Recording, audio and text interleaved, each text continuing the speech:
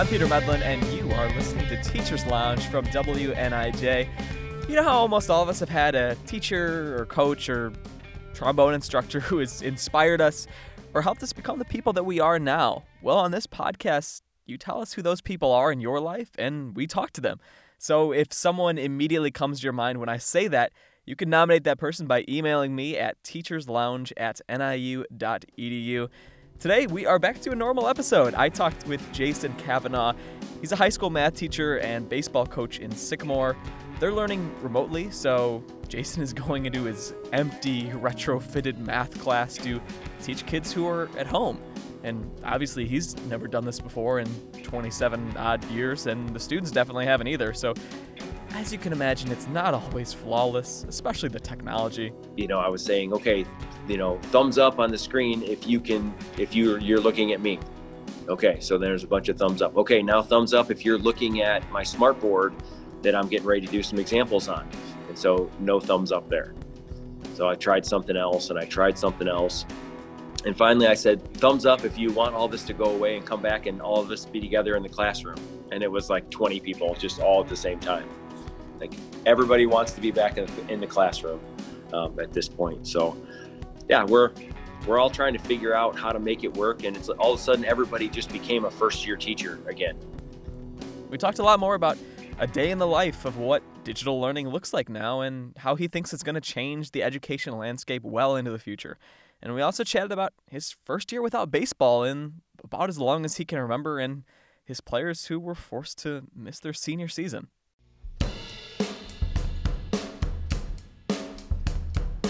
We're going to be spending most of this episode talking to Jason about remote digital education. So let's take a minute to talk about the thousands and thousands of students who are going to school in person right now. They're putting on masks and trying to keep a distance in the hallway. There's a limit of how many people can be in each class. They have to be conscious about where and with who they're eating their lunch, if they're doing that at all in school, how they sit on the bus, all sorts of stuff like that. And positive COVID-19 cases are rising in Northern Illinois and in Winnebago County schools, where a lot of them are in at least blended in-person formats. So I talked to the county health department director about COVID precautions in schools, and I talked to a teachers union who's still very concerned about how it's being handled. More than 40 schools in Winnebago County have reported positive COVID-19 tests. Close to half of those are Rockford Public Schools. Dr. Sandra Martell is the director of the Winnebago County Health Department. She recently stressed that despite cases appearing in schools, the department doesn't believe students and staff are transmitting the virus while at school. But she said even though most people in schools are adhering to guidelines, her staff has seen some gaps during contact tracing. We had a lunch, and most of us remove our face coverings during a lunch period so that we can eat. And then they realized that they might have been sitting closer than 6 feet to someone.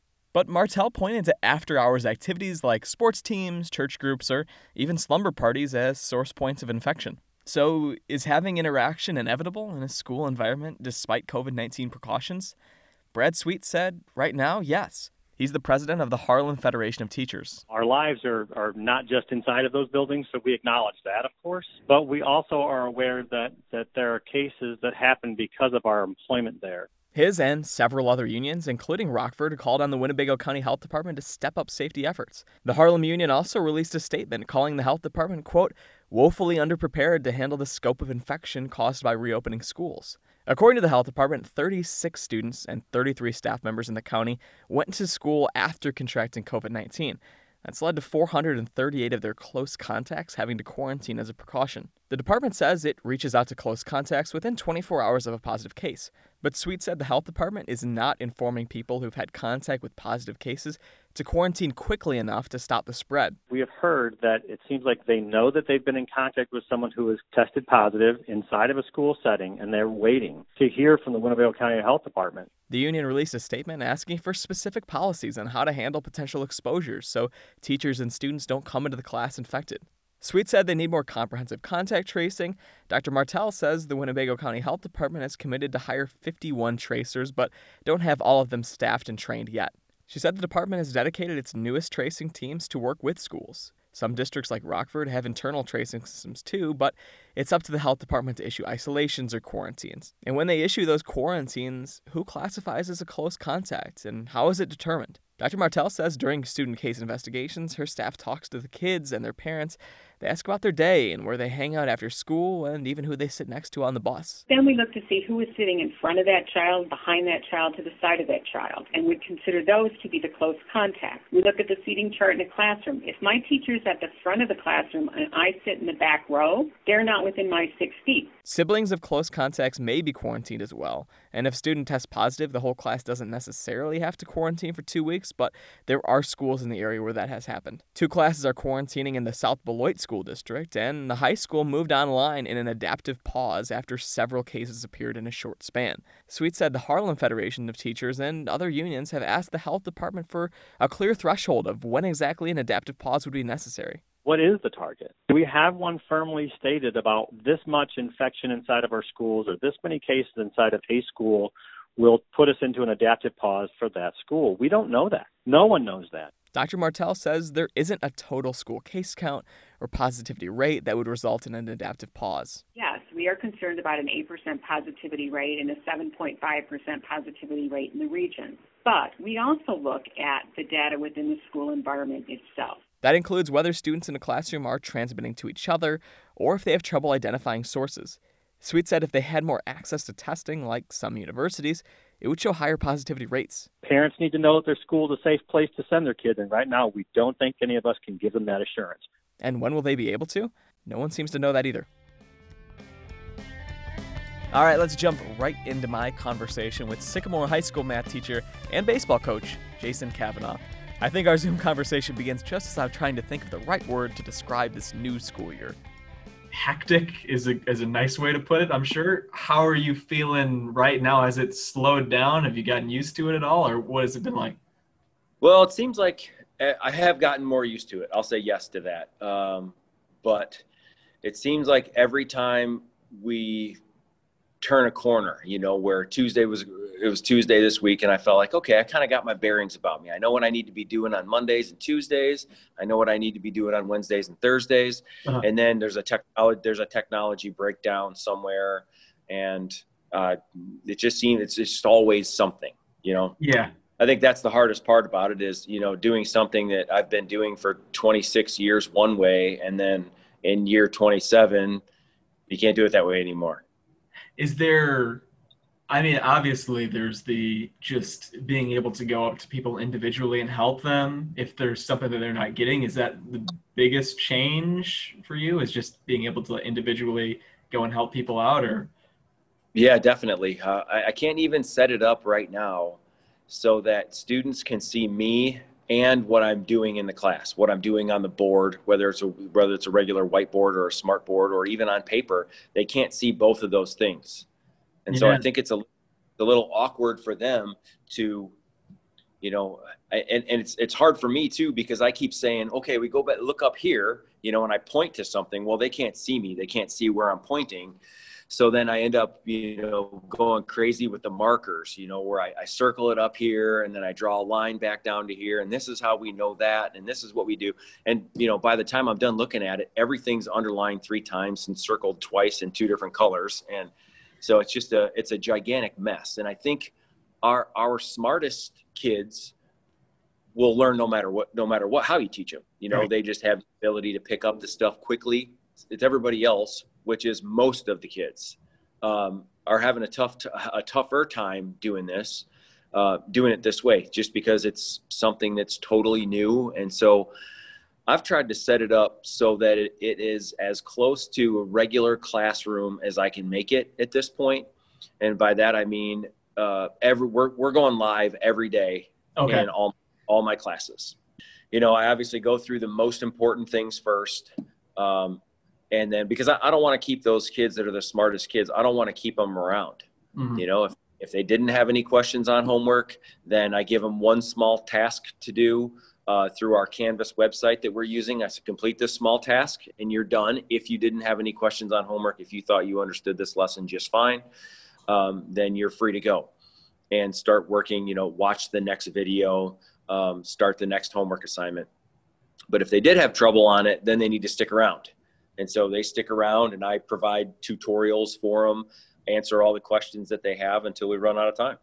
Right. I think that's the biggest philosophical question, right? It was like, do we try to replicate the classroom experience, or do we scrap it and just try to get as creative as possible, do different things? And it's like, it's definitely a case by case thing, but it is difficult to be like, do we want to do this all synchronized and kind of feel like we're in a class together if it's possible, or do we want to just say, everyone has their videos, everyone has different assignments that they can do, and it's tough. And for you, it's like with math, I feel like people maybe like outside of education will look at it and be like, okay, well, math, that seems like something that could translate pretty easily online.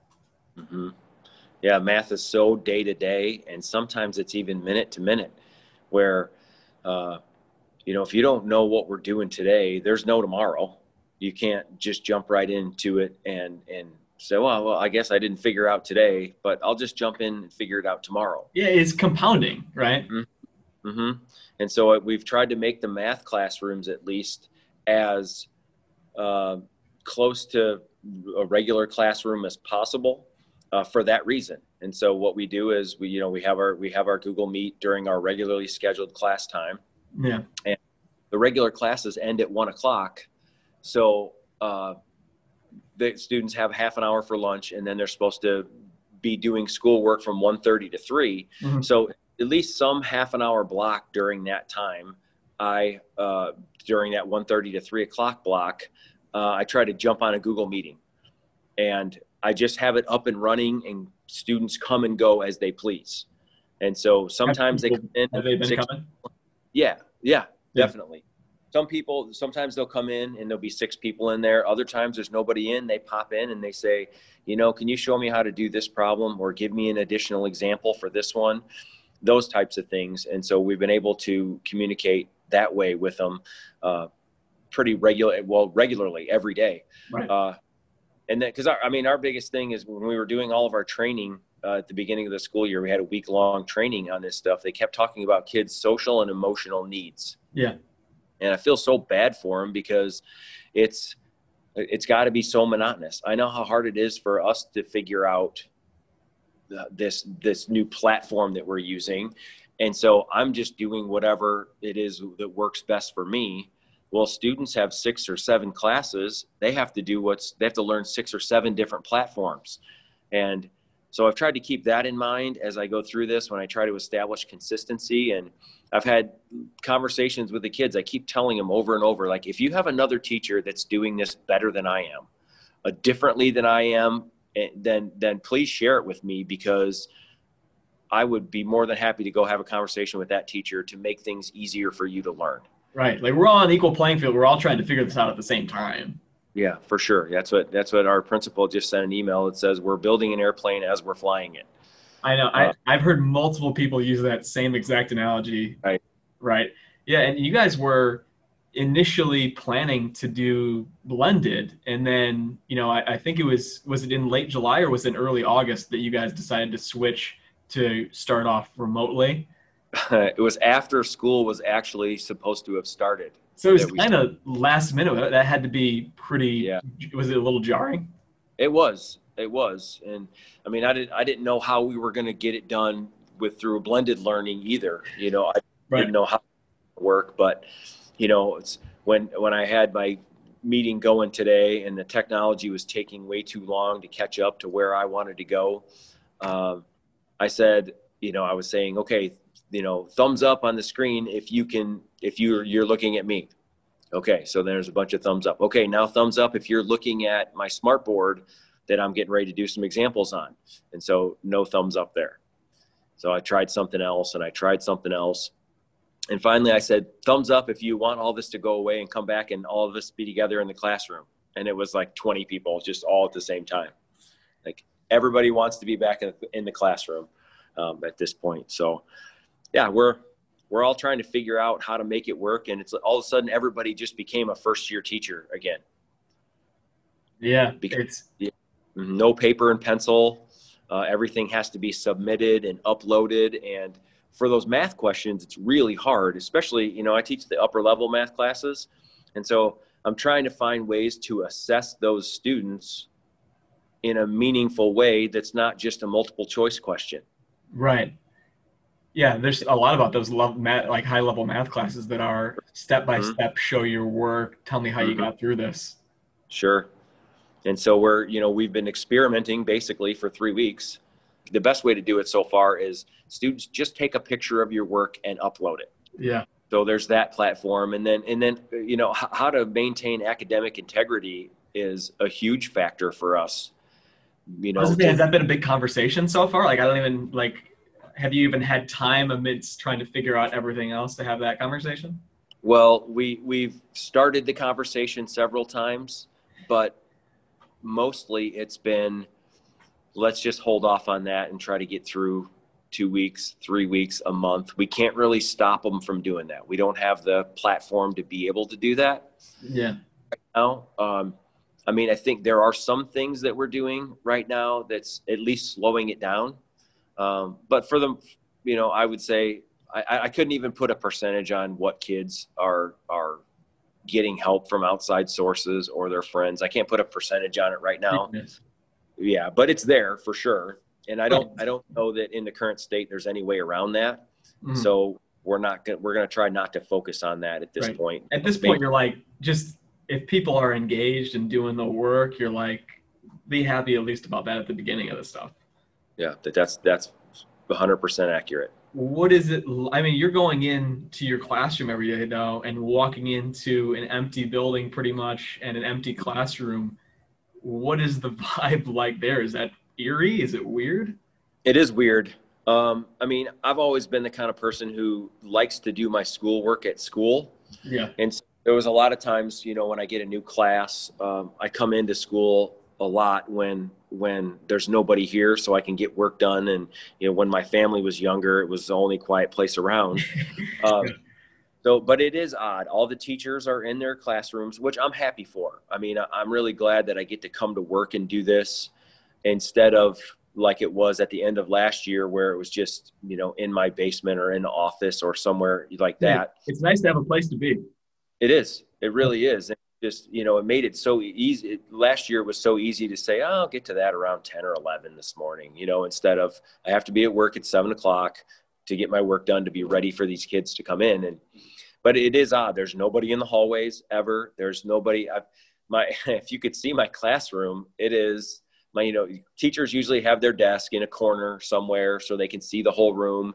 But right now my desk is in the exact middle of my classroom, and I removed all the desks from the sides so that I could directly connect to my projector onto my smartboard so that I could do what I needed to do. Yeah. And it's just, people who have been walking in my classroom for 10 or 20 years in my department, they just were shocked that that's how this looked. And I am too. It's, I got a giant computer monitor right behind my screen so that I can still see the students when I'm working problems on the board. Nothing. Yeah. For a good teacher, I don't think there's any better feedback than body language. Yeah. So a kid could sit there and say he understands, but you can tell by his reactions that he doesn't. And so I don't get full reactions from the two-dimensional students on my screen. Yeah. And half the time they're frozen. But I can at least see something. I can at least see when somebody's uncomfortable or, they didn't catch on to what we were doing. And so it's probably 25% as good as being in the classroom as having them in my actual classroom. But yeah, at least it's something. Are you someone that decorates, puts up posters or anything in your classroom? Do you even bother doing that at this point? Well, I have a lot of posters in my classroom. Yeah. I wouldn't say that any of them were purchased within the last decade. What kind of are they math related ones? Are they personal? I know you're a baseball coach too. Right. I got a little baseball corner of my room, but mostly that stuff's in the locker room. There you go. I wanted to talk about baseball too, because I'm a huge baseball fan. I've been my whole life. Just first off, before we get to you personally and your team and all that stuff, are you a Cubs, Sox? Who's your team? I'm a Cubs fan. You're a Cubs fan? Yep. Born and raised a Cubs fan. Did a lot of suffering. Kind of had some revenge here in the last 5 years on some things, but now I think it's about the White Sox turn. It seems to I'm They're a White fun. Sox fan. Okay, yeah, it's a good time to be a White Sox fan. There, I noticed all the jerseys starting to come out of the closets again, and people starting to wear, the good guys wear black shirts and hats. Well, Jason, it's tough when, if you go to Kohl's, you can find 300 Cubs and Bears jerseys, but there's not a single Yoan Moncada jersey. So I don't know what I'm supposed to do here. Sure. Yeah, you got to recycle the old ones, the Carlton Fisk ones and the Mark Burley ones. And I do have the 70s red and blue Carlton Fisk one. So I'm glad you mentioned that. That's it. But yeah, no, that has been a real sanity thing for me is that having baseball, I'm sure it's that's probably nice for you to watch the Cubs, but like, what has it been like having a spring through summer pretty much without baseball? Yeah, it was awful. I mean, that's it. My baseball friends and I joke around and they said, "What do you do all winter?" Well, mostly we just stare out the window and wait for spring. Yeah. And, that's the thing is that, you miss the day-to-day of baseball. You know what I mean? The little things that roll from day to day. And I mean, it's been such a big part of my life over the years that to just have it taken away, because you take away all the baseball watching on TV, and then you took away, all the relationships you built with the kids over 3 years, and then their senior season was taken away. And then, now we don't, we're not going to have baseball now until, until April. Right. Cross our fingers that we'll have that. Have you went down to the field, mowed the grass? Have you been able to get down here at all for anything? Yeah, we had a month where we were able to get together at the varsity field. And we were usually getting close to 50 kids out there because kids just want to do something. I mean, They just want to be out there with their friends. And, for the most part, we have masks on. We take their temperatures when they get there every day. We were using hand sanitizer several times. So we had 4 weeks of actual baseball meetings with the kids. And so, for 2 weeks, we did all practices. And then the next 2 weeks, we did practices and games with them.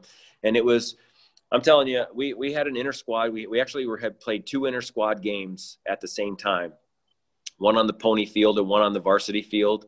And I bet there were 300 or 400 people there. No kidding. Nobody got to watch any baseball games this year. And these parents, that's their life, is watching their kids play. And I couldn't believe there was a foul ball hit in between the 2 fields. And I went and looked outside the dugout, and I just couldn't believe how many people were out there. And so it was, there was one dad who I knew, and he said, "I've never been this excited to watch an inter squad game in my life." Yeah. So I think people felt that way, professional ball when they started off doing the first exhibition games. And through that, it's like, I've been thinking about the context of not just high school, because obviously we could talk about that too, but like, being 8, 9, 10 during the summer and stuff like that was my life. And like being that age and just having like a full year of that taken away is like completely incomprehensible, in the same way that's like, going to school is just something that you take for granted, that it's like, this is something that just comes around every single year. We're all going to do it. And for them to be 2020 is just going to be this blank canvas that just is random in the middle of it. It's really hard to conceive for like kids of any age playing sports like that. It is. And there's so much pressure on parents right now, especially parents of little kids. Yeah. Because I mean, they're still expected to work. And how do you teach a 6-year-old to sit at the computer all day? That's just not going to work. Yeah. And, and then, then throw in the sports factor of everything. So, you got to work all day. And then, in the meantime, you're trying to help your 6-year-old get on and off the computer and be where he's supposed to be. And then you're, coaching baseball at night or soccer at night. And, those things, I'm glad my kids are grown and I don't have to deal with that right now. Yeah, no, I was just talking to a parent a couple of weeks ago, talking about how they were getting their kids situated with, a group of 6 or 7-year-olds in, 30 of them in a Zoom call, of how much of a hot mess that is. Mm-hmm. But I mean, with the, everyone playing baseball in your neighborhood too, literally, Jason, I was, how everyone, like, their favorite pastime now is just like walking around your neighborhood, just making laps. Sure. I was walking through my neighborhood yesterday, and I walked by this probably 8-year-old girl playing catch with a baseball with her grandfather, and it literally almost drove me to tears. It Sure. almost Yeah. broke me emotionally, and I was like, Mhm. oh my God. I miss all of that, that sort of connection so much, that it was people just playing baseball on the street. Oh my gosh. It felt Sure. so nice. Well, and I wasn't able to coach at all for a really long time. And so, when I would see those sort of things, I have a dog and we walk a lot. And, I would see a kid playing catch with his dad. And I just really wanted to run up to him and say, okay, hey, just tweak this in your throwing motion a little bit. You'll be able to throw a lot harder and a lot more accurately, And I didn't do it very much. But one day I did see, there was this old guy in he was wearing a shirt and tie, and he was throwing batting practice, and it had come untucked, and I just stopped and watched for 2 minutes. It was this big guy throwing bad strikes to his kid at a playground, and I just stopped and watched. It was at least something to watch on TV, or some sort of sports to watch a little bit. And yeah. So When I walked by those people playing catch yesterday, I didn't want to be creepy and stop and watch. I called my brother I made a phone call to be this is the best thing I've seen all day. I need to tell someone about this. sure. It's ridiculous. And in the spring, I was able to do a story where I talked to a bunch of student athletes from those spring sports, baseball players, soccer players, track athletes, and especially for those seniors. I mean, tell me, what was some of the conversations you were having with those kids on your team? Because I know that was incredibly difficult. It was. I mean, I think unfair was the word that we just kept using with them. It's this isn't fair, but there's a lot of things that aren't fair, and it's unfortunate that it happened to those guys at this time, but I mean, you had 3 years, so, and if this thing lasts, then who knows? I mean, maybe you can be thankful that you didn't lose your junior and senior year, because I mean, that's a real possibility. I think at this point is, the kids who were juniors last year lost their junior year. And then if there's a modified or, I mean, I think all it's going to take is 1 or 2 big breakouts of COVID for people to really overreact and shut everything down. And that's my big concern about this, is that, I mean, I don't think this is going away anytime soon. I mean, I think it's going to be here for a couple of years, and it's going to be all about how we manage it. Yeah, I think that with education especially, we tend to take our cues from the bigger schools, and a lot of times we'll see how some districts are handling it, and then it'll kind of trickle its way down to other different districts. So I think that you're right. If we see, some districts that start to do it, if they see cases, then other schools are going to see that and react in the same way. But it's tough because I think we've seen just a week or 2 ago, there was a bunch of student athletes who were out there, all protesting, pretty much just asking the state to let them play this fall. And it is really hard because there aren't really any concrete answers that we have for anyone, but there's so many questions that we have about can we safely do this? Can we have the sports without having those major breakouts? But then it's there's also a huge mental health component of this is really taking a toll, not only just not having, the in-person school social experience, but also having this, the sports experience, which for a lot of people, is their main social experience of school. Mm-hmm. Yeah, there's no doubt about it. That's a huge component, is that social emotional part of it. And those kids have to sit in front of their computer all day long, and then they do homework on the computer after that. I always just hope every kid has some sort of connection to the outside world. And if it means, we're doing baseball stuff now, we're just doing Wednesdays, but there's tons of people showing up. I can't believe how many people are showing up. And they're just so happy to be out there, that everybody practices hard, and, they're excited to be there, and the coaches are excited to be there every night. I come home Wednesday night, and it's Wednesday is such a great day because I get to go out there and coach. And I haven't been able to do very much of that in since March. So last night you had a practice.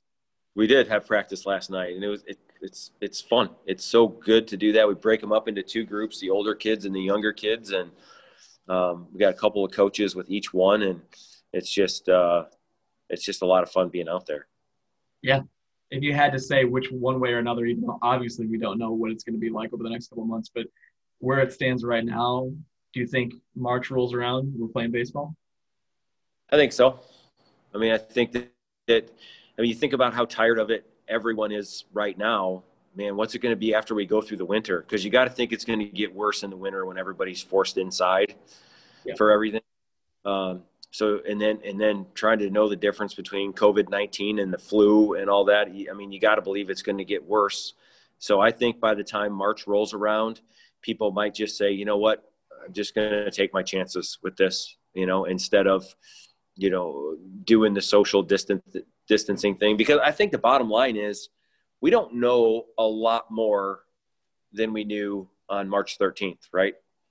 Yeah. I mean, we kind of know how it's transmitted now, but it's so contagious that people don't know if they've had it already. I mean, I don't get sick very often, and I went to visit my son in Atlanta in February before that was even a thing. Like, I suppose they were talking about it in some parts of the world, but in my world, it wasn't even, like maybe I heard it on the news, but it was somewhere else. It wasn't here. And I got, you go through O'Hare Airport and Hartsfield in Atlanta, the two busiest airports in the United States. And about 4 or 5 days later, my chest hurt so bad. I was coughing. I didn't really notice a lack of a sense of smell or taste or anything like that, but I wasn't looking for it. What my senses weren't heightened to that. And so I may have had it already, because when I came home, my daughter got it. And she was down for the count for like 5 or 6 days. That would have been in late February or early March, right before they shut us all down. So right. I think there's more questions than there are answers. And that's the frustrating part of it, especially for teachers, us in the classroom. And, there's other teachers that come to me in the department and they ask me a bunch of questions. And I say, I don't know the answers to any of those questions. Like, they're great questions, but it's all one big experiment. I know it's tough for you guys because, people ask you questions, and teachers and administrators are supposed to have these answers, but then it's also, like it's my job to ask people questions. And a lot of times I have to ask these questions knowing that there isn't a concrete answer, because we don't know what the long-term effects are going to be. We don't know what it's going to look like in 6 months. But one of my last questions for you would be, with this whole e-learning experiment, trying to get this all ready in the last couple of weeks, is there a part of the e-learning thing that you've been through that you think is more important than people might realize, or that you wish people were talking about more when they talked about these things? I would say, I don't know. I mean, I don't know what the answer to that question is. Like, what's more important? I think it's going to change education. I mean, I definitely do. I mean, something had to change education. It's been very similar for like 100 years, right? So something was going to change it. And so I think it's going to force people to be able to search for information a little bit better. And I think this is going to become more normal, having these types of conversations, from even across town. I mean, we have these across state, right? I mean, so you think for the best or for the better, it could change education? I do think so. I think it could. And I said all along, I think learning the math part of this in a lot of ways is going to be a lot easier, because I put a video out there. Kids can stop the video anytime they want. You can wait, what did he say there? And so you stop the video, go back a little bit, watch it again, stop it, write some things down, because you go fast in a classroom, and my classroom is intense. And so I go fast. I get excited about things. And, I know that kids struggle to keep up with notes. Well, now they don't have to do that. Now they can just hit pause, write down, complete a thought, write a question in the margin. I just don't want kids to sit there and watch the video on how to do this section like it's a movie or a cartoon, right? Where you watch it all and then close it and then try to do the homework. So I think that, and I've said for a long time, I should just take a video camera and put it in the back of my classroom and videotape every AP calculus lesson that I teach. That way, when someone's gone, I just send them the video, so now we'll have that. And I think that's a huge bonus to all this is they'll just be able to go to YouTube and find my channel, or I can send them a link that has me, their teacher, teaching them the lesson that they're supposed to learn that day. And I think that will be a huge benefit for students. So I think learning math is made easier in that regard. But like you said in the beginning, the ability to have a bunch of students working on something, me identifying who does and doesn't know how to do something or where they're struggling. And that way they can point to the paper, I can see it, they can tell me their thoughts, I can fix it, and then we move on together as a group. I think there's going to be a lot less of that. Yeah, you hope that the good parts that come back from it and that we can keep using is the flexibility, right? That people learn in different ways, and hopefully we can figure out how to utilize online for, if you need the video, that might help you more. If you need, to do things synchronized with your teacher, you can do that too. And maybe we'll be able to have, access to more classes that are online that maybe schools couldn't offer before, they couldn't fit it into their in-person schedule. But yeah, you hope that if there are big changes that come to education, that like there are actual silver linings and good things that we can take out of an experience like this. Sure. Yeah, for sure. Absolutely. All right. Well, thanks a ton, Jason. Oh, I've enjoyed it. Thanks for having me on. Yep. Have a good one, man. Thanks for listening, as always, and feel free to nominate a teacher in your life to be on our show, an educator, a mentor, or coach, anyone like that fits the bill. This is how we get great guests like Jason. Send them our way, teacherslounge@niu.edu. Again, that's teacherslounge@niu.edu, and wherever you're hearing this, like us, subscribe, leave us a rating, share it, however you can help. Please do that, that'd be great. And a big thanks to the Northern Illinois band Kind Ofs for all the music you heard. Shout out to Spencer Tritt for making our Teachers Lounge logo. I have been your host, Peter Medlin, and I'll be back with more Teachers Lounge so soon. Bye.